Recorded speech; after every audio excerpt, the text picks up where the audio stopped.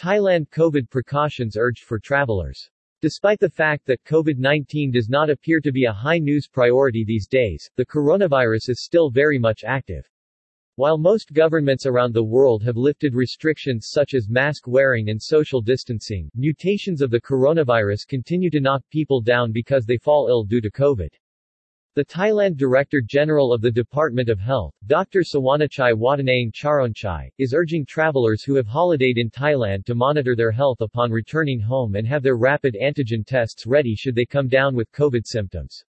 As a reminder, the symptoms to be on the lookout for include coughing, a sore throat, and fever as well as a headache and muscle pain. Take care at home. Should a person test positive but the symptoms are mild, it is recommended that being prepared with medicines that soothe such as aspirin and cough syrup be on hand within the home so that the person can stay home and isolate themselves to prevent the spread of the virus. The Director General also encouraged people to continue to use hand sanitizers and try to stay away from large groups or gatherings. In Thailand, where there has been an increase in COVID-19 cases, the Ministry of Public Health offers online diagnoses and treatments via mobile applications to provide faster treatment for COVID-19 patients. So far, most patients are demonstrating low-level symptoms of sore throat, coughing and fever and are able to care for themselves and isolate at home.